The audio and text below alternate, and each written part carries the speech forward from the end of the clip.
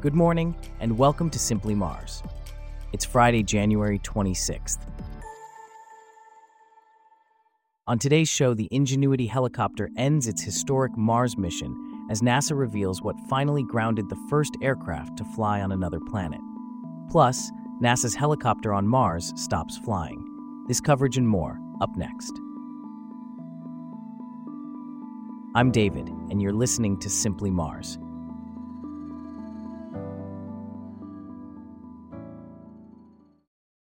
We start off with the news that NASA's Ingenuity helicopter has officially ended its mission on Mars after an impressive series of successful test flights over a 3-year period. This small helicopter, designed specifically for the red planet's thin atmosphere, made history as the first aircraft to perform a powered, controlled flight on another planet. Here with us to discuss this further is Celeste, a correspondent for Simply Mars. Can you tell us more about Ingenuity's mission and its achievements? Absolutely.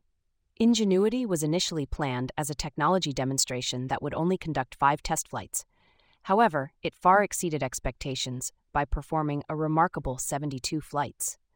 Many of these flights provided valuable aerial reconnaissance for the Perseverance rover, helping to identify areas of interest for potential study. So, what led to the conclusion of Ingenuity's mission? The mission ended due to damage to one of Ingenuity's rotor blades during a landing attempt. The damage occurred during a vertical flight the helicopter performed to determine its location following an emergency landing during its previous flight. Despite achieving a maximum altitude of 40 feet and hovering for a total of 4.5 seconds before beginning its descent, Ingenuity lost contact with Perseverance before reaching the ground. The rotor blade damage was discovered several days later. Despite this unfortunate ending, what has been the overall impact of Ingenuity's mission? Ingenuity's mission has been a resounding success. It has demonstrated how flight can enhance operational missions and aid in the search for life on Mars. Its first flight occurred on April 19, 2021, after arriving on Mars earlier that year with the Perseverance rover. Lori Leshin, director of NASA's Jet Propulsion Laboratory, has praised Ingenuity as an exemplar of pushing the boundaries of what's possible. And what does this mean for the future of space exploration? Ingenuity's operations have been compared to the pioneering flights of Wilbur and Orville Wright. The Mars helicopter has set the pace for the future use of aircraft in space exploration. As Nelson, a representative from NASA, stated, Ingenuity has paved the way for future flight in our solar system, and it's leading the way for smarter, safer human missions to Mars and beyond.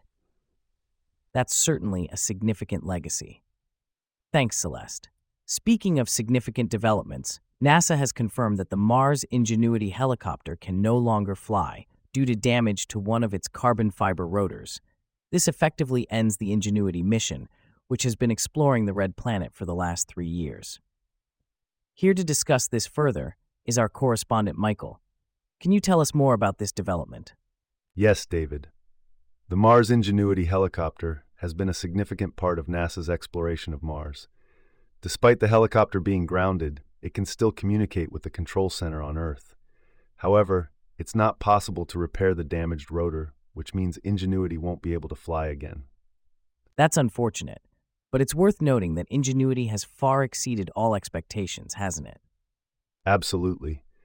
Ingenuity was originally designed to perform up to 5 short experimental test flights over 30 days, but it ended up performing 72 flights over a period of 3 years. It also flew more than 14 times further than planned, logging a total flight time of over 2 hours. It even achieved the milestone of being the first aircraft to perform a powered, controlled flight on another planet. Incredible. And it also worked in tandem with the Perseverance rover, didn't it? Yes, it did. Ingenuity acted as a scout for the Perseverance rover, identifying sites for ground research. During the course of the mission, NASA engineers upgraded Ingenuity's systems and capabilities several times.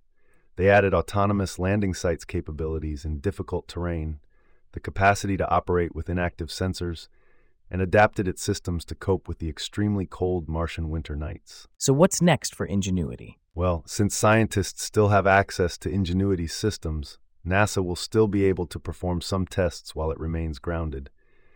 Images collected by its sensors will also be remotely retrieved.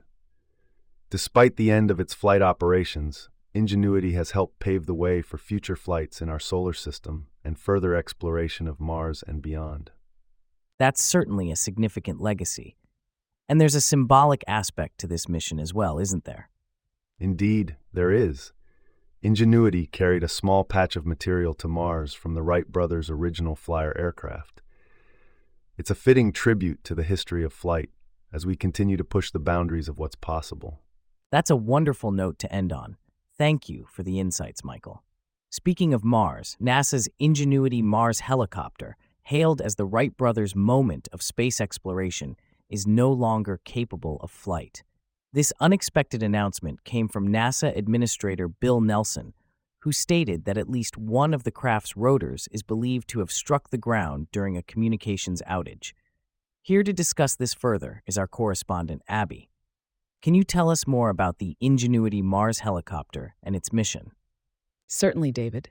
Ingenuity and its counterpart, the Perseverance rover, were launched from Cape Canaveral, Florida in 2020 and landed on Mars less than a year later. Originally, NASA planned for only 5 test flights over about a month, but Ingenuity ended up performing 72 flights over nearly 3 years. The 4-pound helicopter was tasked with flying through the thin Martian atmosphere and conducting surveillance of areas where ground-based rovers could investigate.